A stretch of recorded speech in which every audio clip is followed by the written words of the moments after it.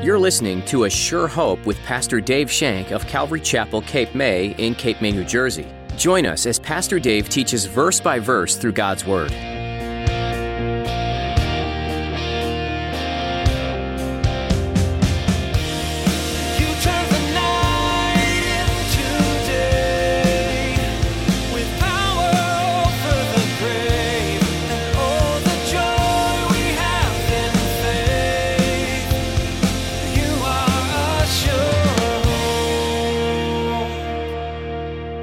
Great Roman statesman Cicero said this, quote, "The cross, it speaks of that which is so shameful, so horrible, it should never be mentioned in polite society."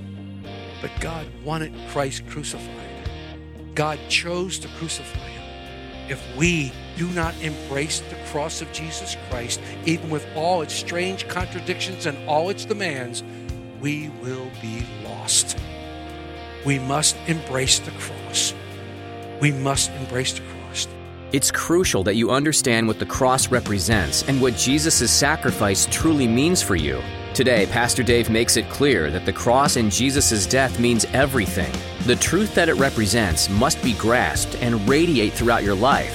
Your Creator has opened a door to His kingdom. Don't fail to enter. Now, here's Pastor Dave in the book of John chapter 2 as he continues his message, Show Us a Sign. You are sure. Destroy this temple, and I'll raise it in 3 days. Destroy this temple, I'll raise it. You destroy it, I'll raise it. Remember, the Greek word for temple was naos. It meant the Holy of Holies, a place where God exists, where God rests. He made this incredible declaration, and the Jews were like, huh? You destroy it, I'll raise it up. He didn't do a miracle immediately to convince them of something, but he gave them a sign of something to come. That's what a sign is. A sign is of something to come. The sign that he gives is one of his own death and resurrection. And this would be his last sign. If they would not be convinced what they heard, what they saw, they're just going to have to wait. They were just going to have to wait. This great sign proves him to be none other than their Messiah. He fulfilled the prophecies that were foretold by Isaiah, that he would be bruised, Isaiah 53:5, that he would be cut off, Daniel 9:25, but yet he wouldn't see corruption, Psalm 16:10. These things were fully fulfilled in our Savior, Jesus Christ. And therefore, truly, he was and he is the Son of God. And he had the authority to clean the temple, his Father's house. One commentator says this, and I love this, quote, "There is irony in the fact that ultimately the Jews themselves would be the means of bringing about the sign they asked Jesus to produce, which they did not recognize when it came. There is further irony in that to put Jesus to death was to offer the one sacrifice that can truly take away sin, thus doom the temple as a place of offering sacrifice," unquote. The Jews' reaction was priceless. The Jews' reaction was absolutely priceless. Look what they said. In verse 20, then the Jew says, "It has taken 46 years to build this temple, and you will raise it up in 3 days?" Rebuild it in 3 days? What are you, crazy? It took 46 years to build this thing. Look at the stonework. Look at how massive it was. Josephus records that millions of people worked on that temple, that it was a huge monstrosity of a building, and it took lots of manpower. He says, you destroy it? Get out of here.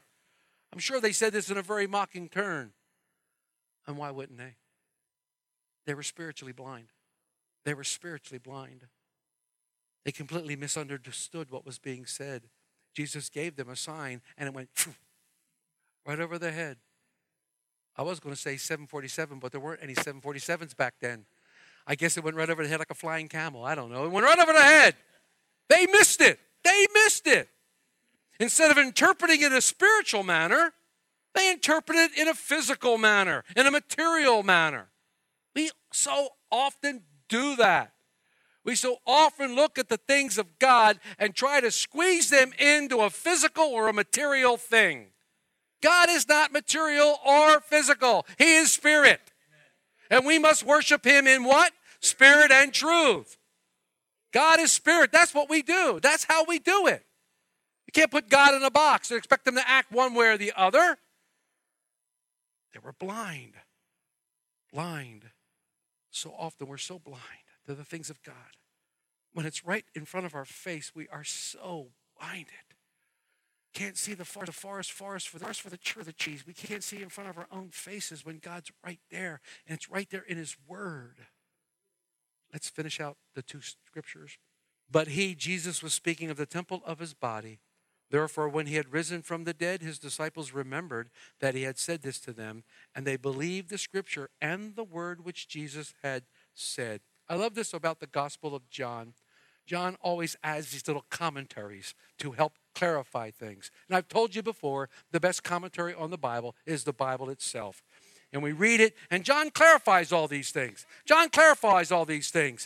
But he was speaking of the temple of his body. He was speaking of his own body. He was referring to his death and his resurrection. And indeed, both people, both parties, the Jews and the disciples, remembered this. They remembered this saying. How can I tell you? In Matthew 26, they came against Jesus during his trial and said these very words. He said he was going to destroy the temple. He said he was going to destroy the temple and raise it again in 3 days. He said that. Some of them came to the cross when Jesus was hanging there. When Jesus was hanging on the cross, some of them came there and said, you said you were going to destroy the temple. Come down off that cross. And they mocked him. But hallelujah, after the resurrection, the disciples remembered also. Wow. And the light went on. Wow. Wait a minute. Jesus said this. Remember? Remember when he said that? Wow. And it says they believed not only the scriptures that were talking about the zeal for his Father's house, but they believed Jesus' own words. Jesus said, if you destroy this temple, I'm going to raise it up. He was talking about his body. Yeah, we get it. Yes, we believe. How cool. How cool. And as we look back over these verses in chapter 2, we see the disciples going through a growing process. They're really going through a growing process. Let me show you. In verse 11, the water changed to wine, caused them to believe in him, it says. They believed in Jesus in verse 11. After the cleansing of the temple, the disciples remembered the scripture. They remembered the scripture. The zeal for our house has eaten me up. And they remembered that. And here in verse 22, not only did they remember, but they believed again. They're putting the two together now. They're starting to put the two together. Jesus said it, and we believe. It's coming together now. And they see that this is starting to make sense. They remembered and believed the scripture of Jesus' words. The body of Christ, the true temple of God. The body of Christ is the true temple of God. Matthew Henry, in his great commentary, says this, quote, though Christ had discovered a great respect for the temple in purging it, yet he will have us know that the holiness of it, which he is so jealous for, was but typical, and leads us to the consideration of another temple, of which that was but a shadow, for the substance is Christ. Those of you who are lucky and fortunate enough to go to the Hebrews class, you've been talking about the tabernacle. You've been looking at the tabernacles. Hebrews talks about the tabernacle. Hebrews talks about the temple. The substance of the temple, the substance of the tabernacle is Christ. And everything in there pointed to Christ. Every single thing in there. If you read Ephesians 9:19-20, it says that the body of Christ is the true temple. And like the temple, Jesus was the place where the glory of God shone. It was the Shekinah glory in Jesus Christ. He was the eternal word. Jesus, Emmanuel, God with us. The temple was a place where God and Israel met, and there God would reveal himself to them, and there they presented themselves and their services to him. There was one mediator between God and man, the man Jesus Christ. He's the one between us. You want to meet God, you have to go through Jesus Christ. He is the mediator. He's the one. Just like the temple, a place where we meet God, Jesus Christ. So in Christ, through the Holy Spirit, God speaks to us. And we speak to him. And as worshipers, we look towards Christ and we worship him. And we worship him in his house. This is his house. He is the head of this church. Everything we do and everything we preach is Christ and Christ crucified. Jesus entered to the Jews that day, pointing to the cross and the resurrection. But to no avail. It became a stumbling block. It became a scandalon. Remember when we had that? It became a stumbling block. Turn to 1 Corinthians 1. Turn to 1 Corinthians 1. I'm going to read 22 through 25. Paul's writing to the church of Corinth, his first letter. Needs to do a lot of correction because the church of Corinth is in big trouble. A lot of problems going on. So Paul writes this letter. And in verse 22 of chapter 1, he says, "For the Jews request a sign, and the Greeks seek after wisdom. But we preach Christ crucified. To the Jews a stumbling block, to the Greeks foolishness. But to those who are called both Jews and Greek, Christ is the power of God and the wisdom of God. Because the foolishness of God is wiser than men, and the weakness of God is stronger than men." Amen. So even in Paul's day, even after all of this, the Jews still considered a stumbling block to Jesus Christ. And they were still looking for a sign. Show us a sign. They wanted a sign of the miraculous messianic deliverance. They wanted Jesus or whomever the Messiah was to come in and kick butt and take names. They wanted him to come in and wipe out the Roman rule and set up his own kingdom. That was not Jesus' plan at this time. It was not his plan.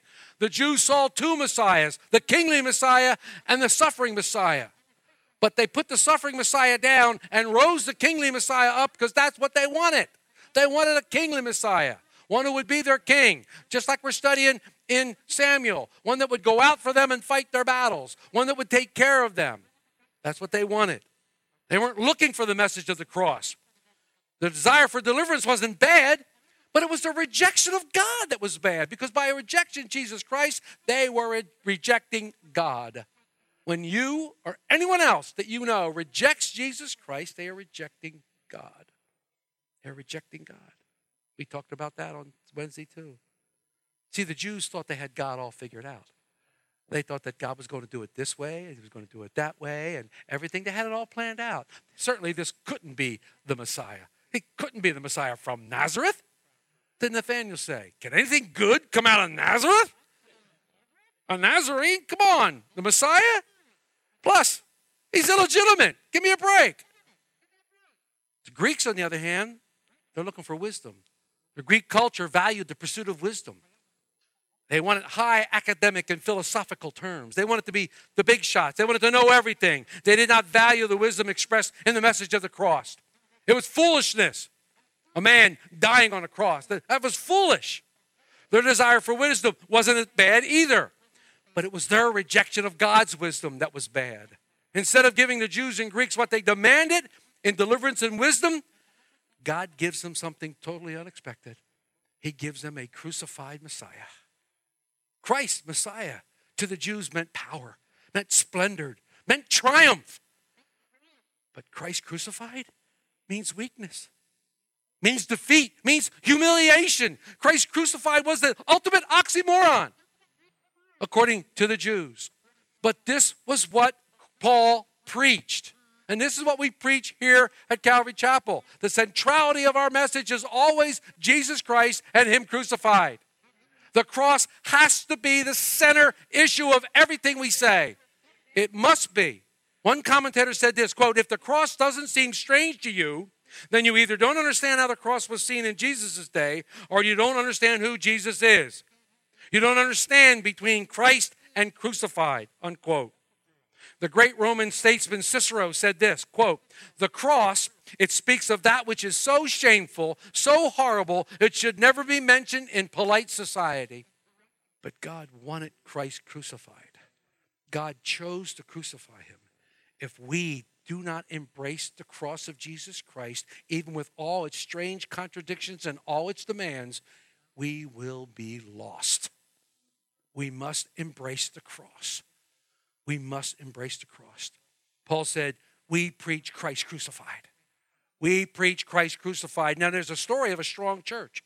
There was this very, very large, big church, and they had these words put on their outside wall. We preach Christ crucified. It was on their archway heading into the churchyard.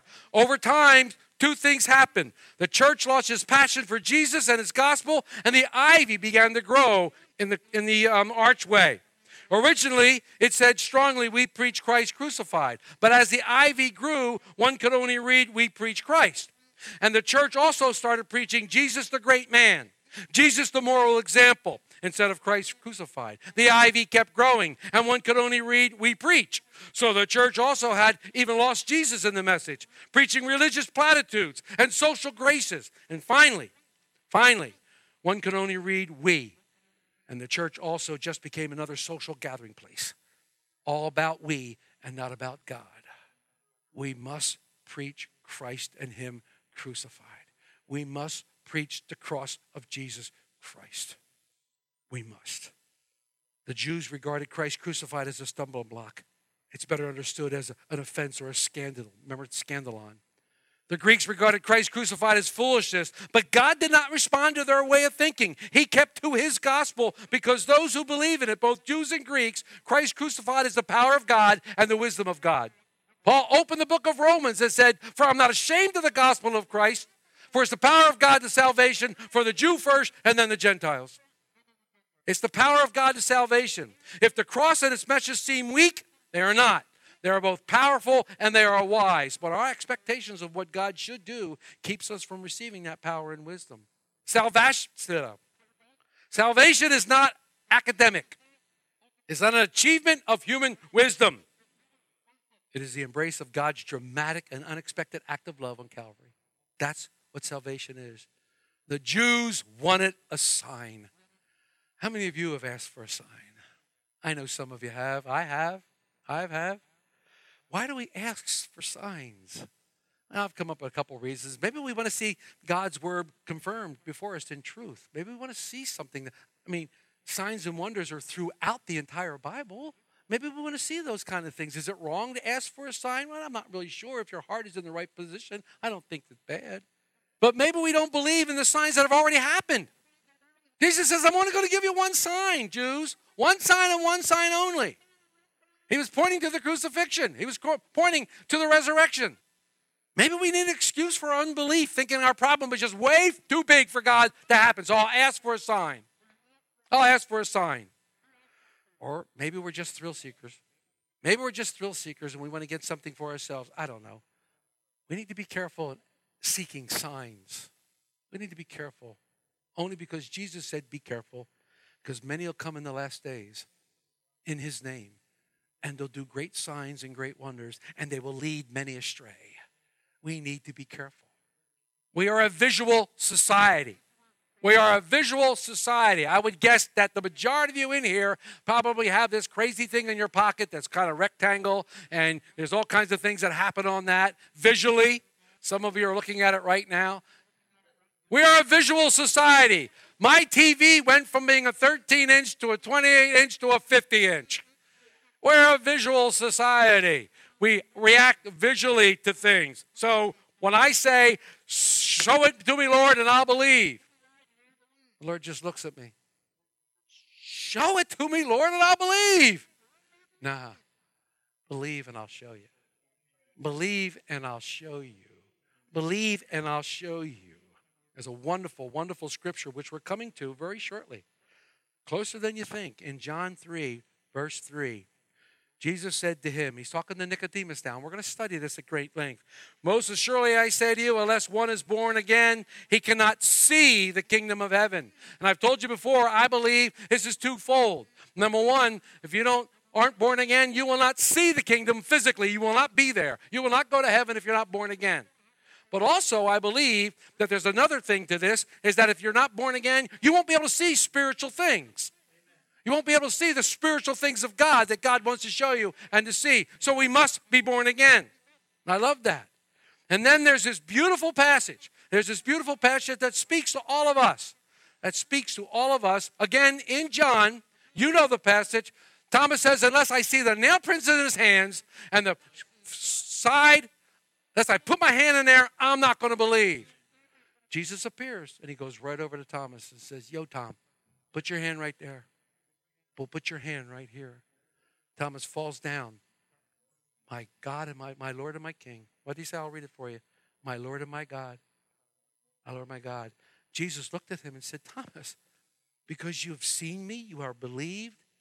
Blessed are those who have not seen yet have believed." We are more blessed. We are more blessed.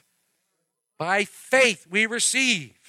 By faith we received. It's interesting to me, and this is the final note, is that the Jews did destroy Jesus' temple. They did destroy his body, and we were along in that group. I can guarantee if I was there that day, I would have been the one putting my coats down in front of him, calling him Lord, and then when he was on trial, I would have been the one to say, crucify him! Crucify him! I'd have been there. They beat him. They scourged him with an inch of his life. Then they nailed him to a tree and let him hang there. And when you die of crucifixion, you basically die of suffocation.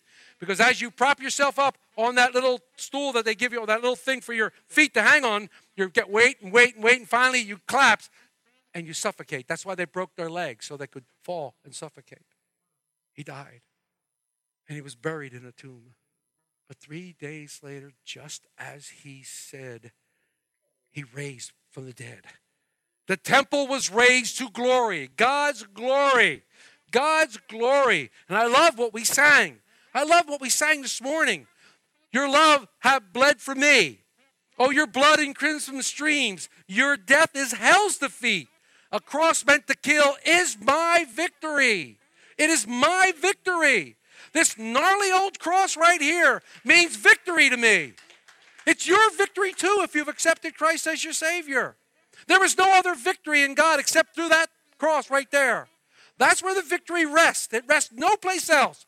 Don't go looking for it in all the wrong places, folks. It's only in the cross of Jesus Christ. He was nailed to that gnarly cross and hung there.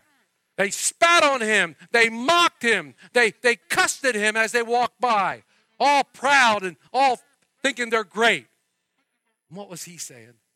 Father, forgive them, for they know not what they do. Oh, Father, forgive them. Man, I'm glad I wasn't on that cross. Lord, bring that thunder down now.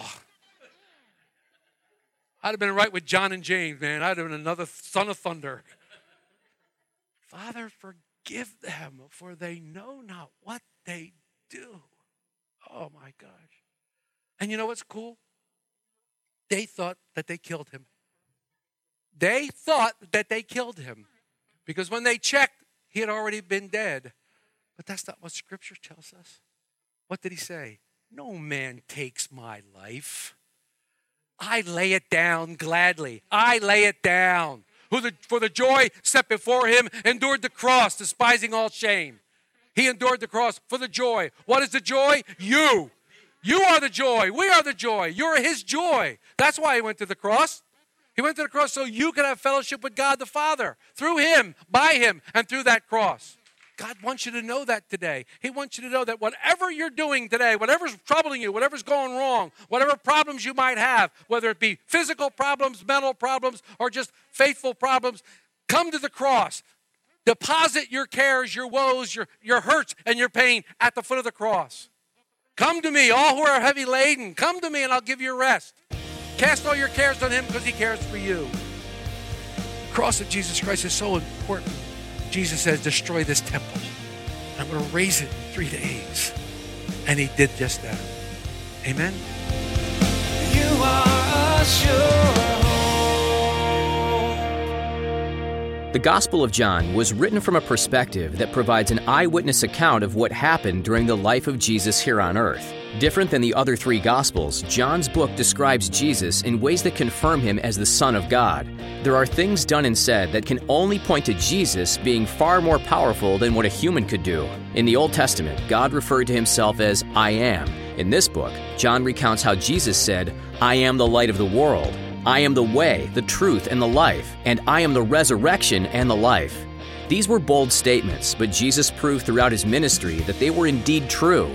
He lived a life that compelled people to follow at that time, to seek him out, and to commit their lives. And we can also follow him today.